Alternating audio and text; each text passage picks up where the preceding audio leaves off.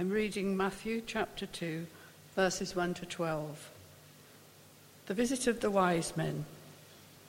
In the time of King Herod, after Jesus was born in Bethlehem of Judea, wise men from the east came to Jerusalem, asking, "Where is the child who has been born King of the Jews?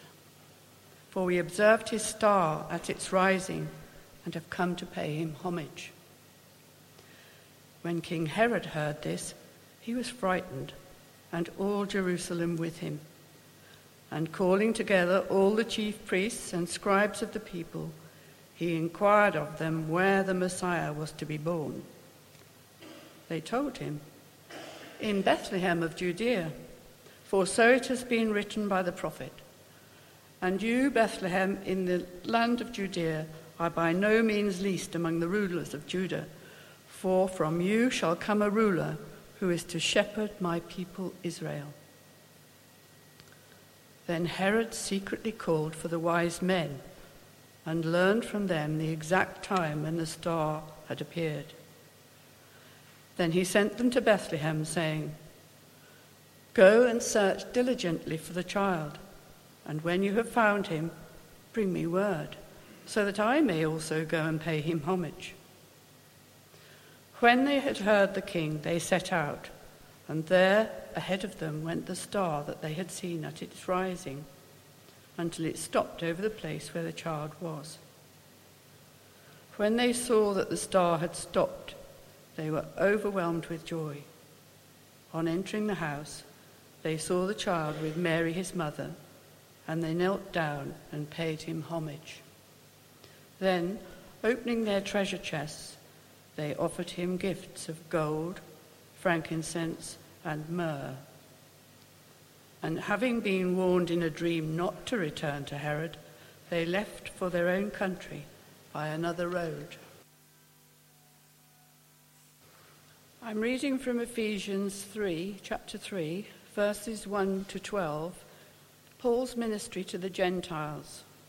"This is the reason that I, Paul, am a prisoner for Christ Jesus for the sake of you Gentiles.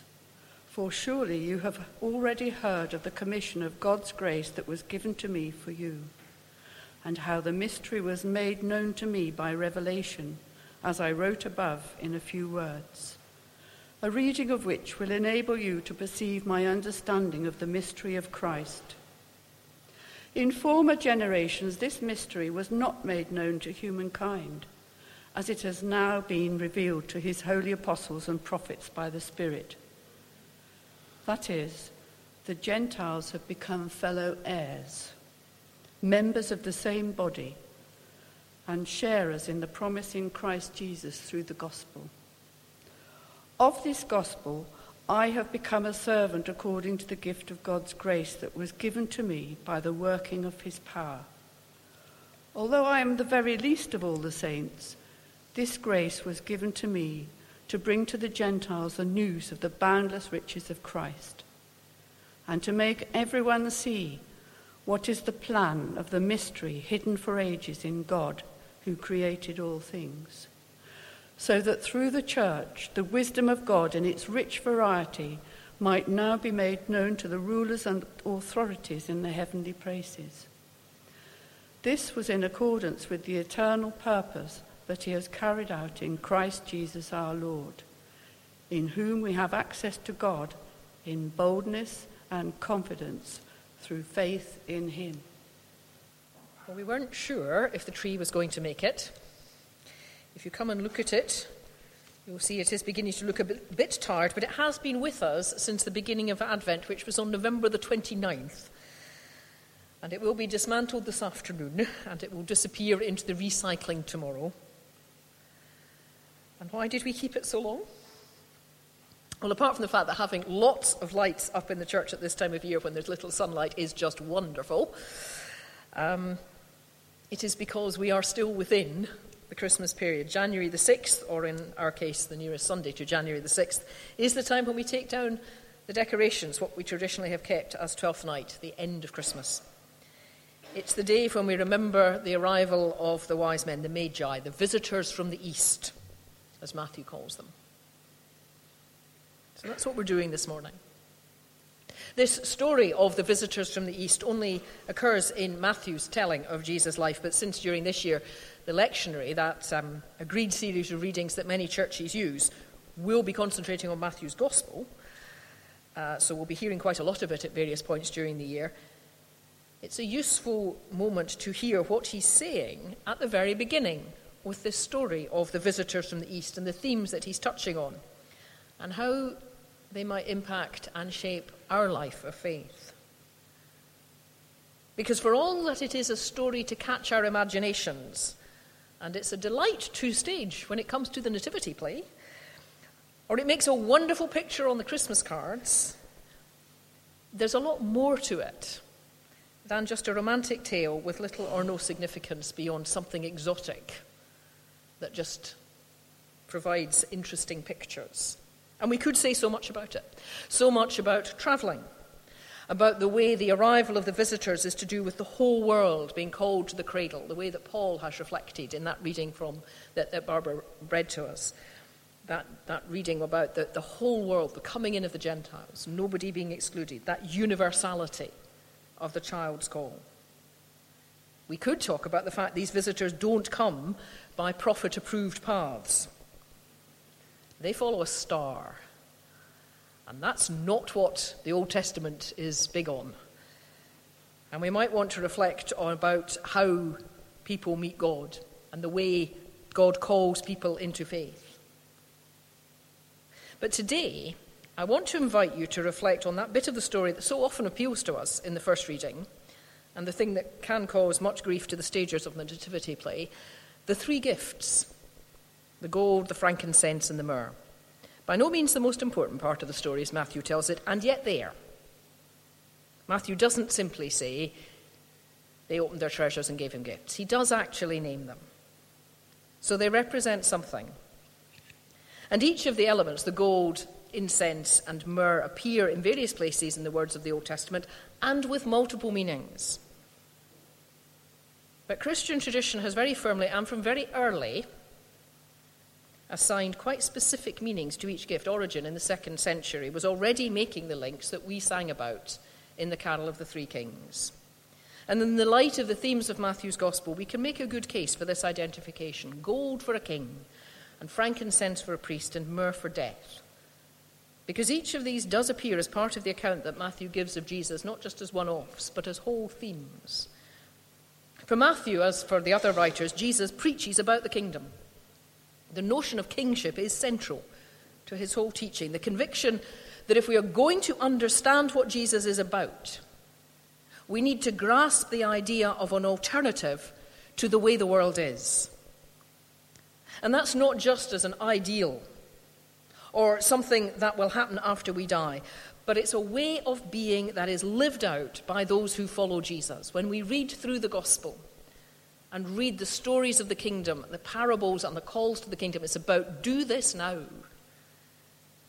And it's not a natural outgrowth of good social policy or a set of structures that will gently develop from the way things are now.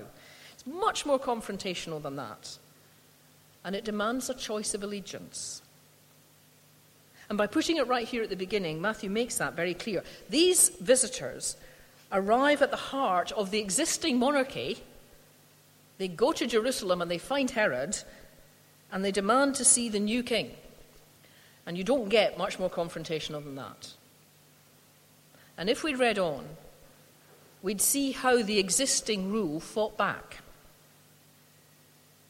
This isn't a safe and secure and easy thing without a cost. Children are killed. Herod sends out his soldiers and kills all the boys under 2. And it's tempting to say something tritely comforting like, well, the coming of the kingdom of God means all pain and tears will be wiped away. And that may be true. It doesn't change the story. These children were killed and the parents mourned. And even if we take refuge in it's the kind of story that gets built up and it may not literally have happened, escape, that doesn't change the fact that whether or not it happened then, it happens now. When there is conflict, when regimes and societies and communities are fighting for their existence the way Herod was, people die, children die. And the message of the kingdom isn't some trite, it won't hurt when God's in charge. Rather, it's the courage to look squarely at the horrors and the evil of the world and say, no, we will not stand with that. We will stand against it. We will not give our allegiance to the kings of this world's way of being, dependent on violence and destruction. And to acknowledge Jesus as king, to present him with the kingly gift of gold, was to set themselves against the rule of Herod, to put themselves in danger. They had to go home by another way. They gave their allegiance to another ruler, to one that would undermine, that was already seen to be undermining the powers that be, and there was a cost and a demand in that. The handing over of gold was not trivial. And it may be that the nearest we have to gold is our wealth, our money and our resources. And so perhaps the question is, which king, which rule and regime do our resources serve? We banged on a lot during the last year about giving and the need to give to the church to enable us as a church to function, and that matters, but only because it is part of something much bigger and stands for something much bigger. Later on, Matthew records Jesus' comment, where your treasure is, there your heart will be. And here's the question this gift poses us. Who or what has our loyalty and our heart? Not just the well thought out, carefully defined obedience, but the reflexive action that shapes so much of who we are. The things we do without thinking because they're just so natural and obvious. Where do we put our energy and our resources when we're just acting? And what loyalty does that reveal? This is about money, but not only that. We have other resources, we have other treasure, we have other ways of demonstrating what matters most to us and where we put most authority, where we locate our identity. And the reality is, if we are putting our treasure into the kingdom that is here in the infant, we will find ourselves at odds with the kingdoms of the world around us. And we'll have to make hard choices. And we will see difficulties that others are not aware of or won't admit, or prefer just to pretend don't happen. We see the children being killed.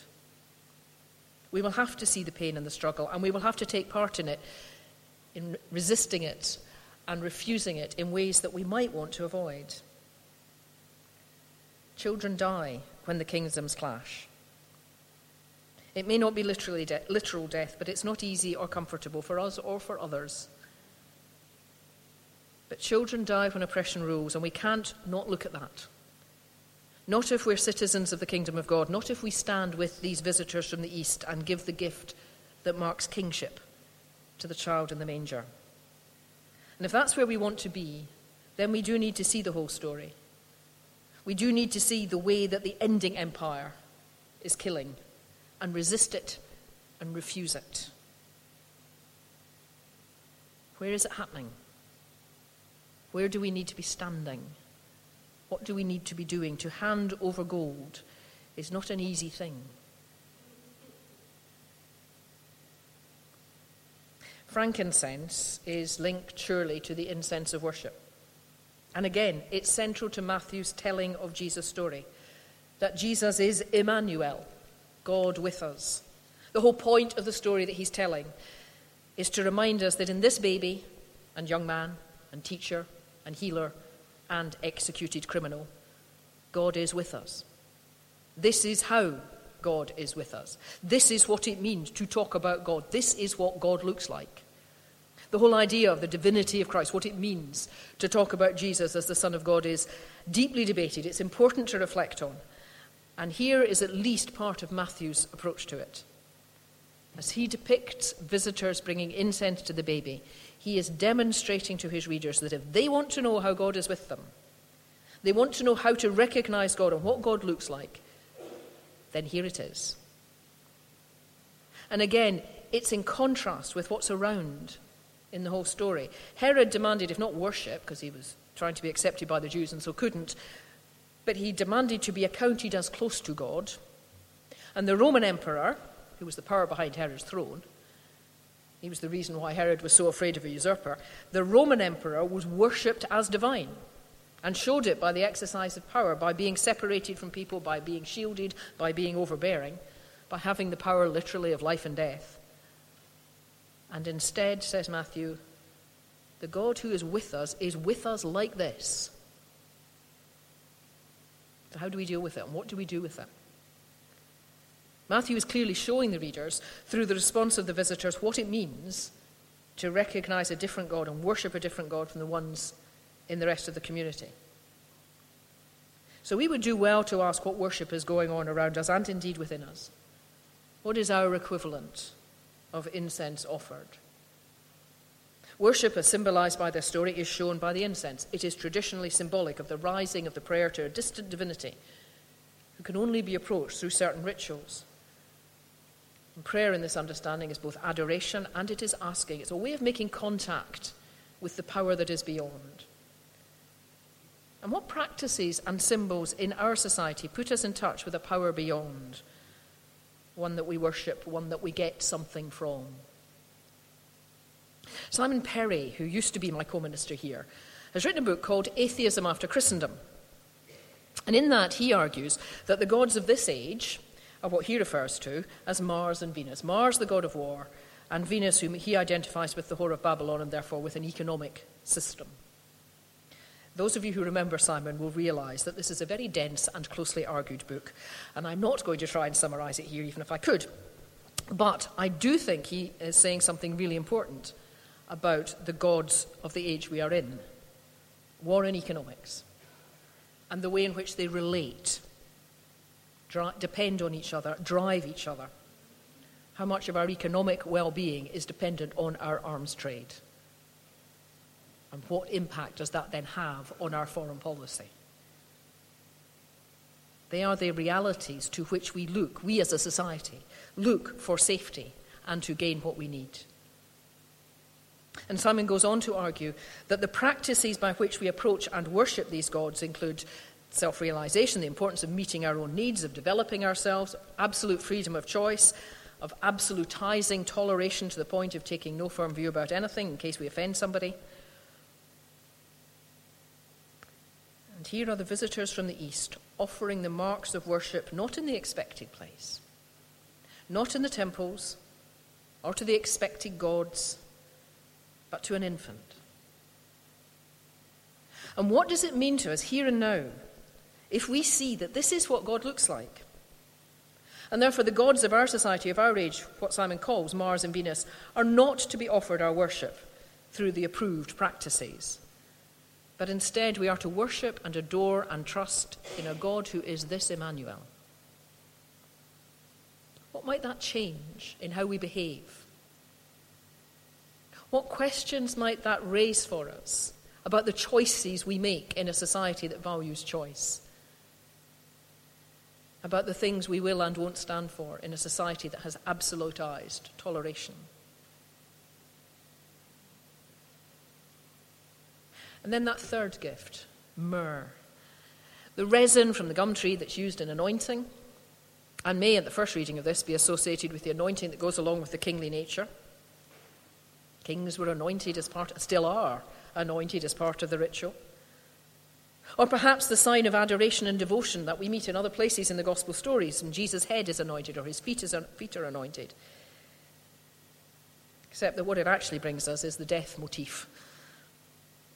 And it cannot be denied that is most likely, if there is symbolism at work here at all, which is most likely the myrrh here is symbolizing death and the anointing of a body. And as an introduction to the themes of the gospel, that would make sense, because the gospel is dominated, both in the amount of space used and as a theme that runs through it all, is dominated by the crucifixion of Jesus. Which kind of cuts across what the other two images might call up for us. For kings, at least kings in the mythic, in the role sense of the word, don't die. The king is dead, long live the king. Kingness survives. And divinity and death don't go together. And yet here it is. And in Christian tradition and teaching, the death of Jesus is about many things, but primarily about salvation. And God knows the world needs saving.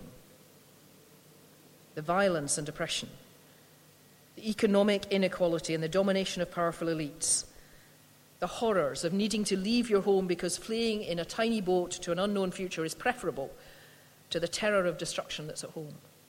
The world needs saving, and we can see it all too clearly. Our society needs saving from the political divisions that we may joke about in civilized conversation, but that do scar our community, do lead to mistrust and fear of one another, do lead to people groups feeling afraid because of their skin colour or their language or their orientation. Our society needs saving. It needs saving from superficiality and short-termism and from debt. And as Paul argued so eloquently, the news of salvation lies with the church, which is a glory and a grace. What a joy to be able to share it. But our churches need saving from forgetting how to speak the good news, from power structures that we import from other places and that distort the body of Christ among us, from divisions and bitterness that scar our history among the churches and our present and keep us apart in ways that lead us in some parts of the world to kill each other and in other parts of the world to a loss of hope and energy.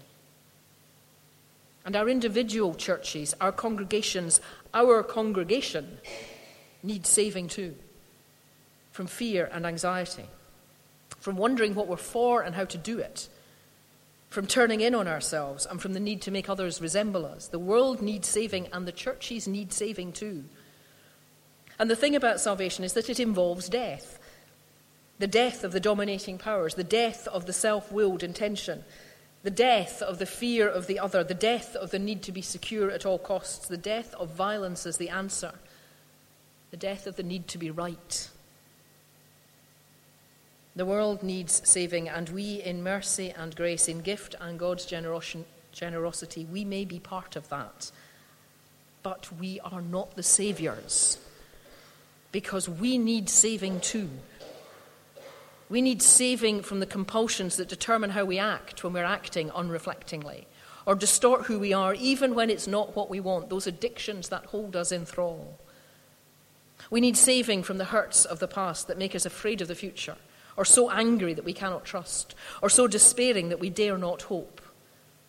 We need saving from the shame that we learn too early and that inhibits our capacity to be present to one another or to God, and from the guilt that causes us to judge each other harshly. We need saving from the need to prove our existence, or to justify it by being indispensable, or demonstrate it by being perfect, or even create it by being dazzlingly successful. We need saving from the fear of failing that means we dare not risk, and the fear of the other that means we cannot live, and the fear of death that means we are barely alive. And our salvation will mean death.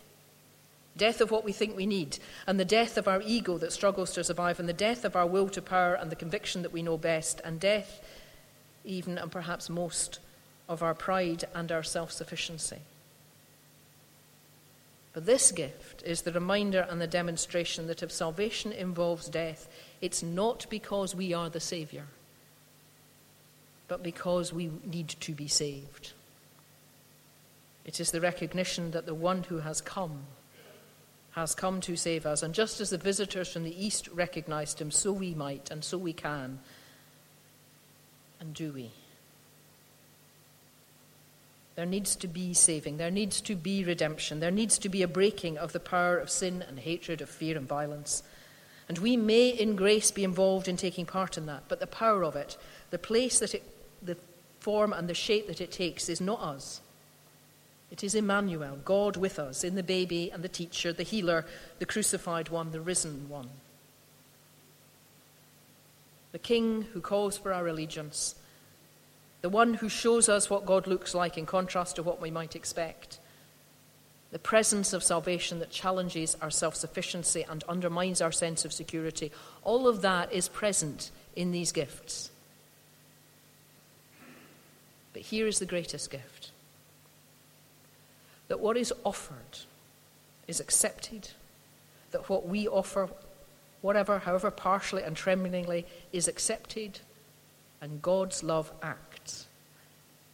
The gifts are offered, but the gift we receive is what matters.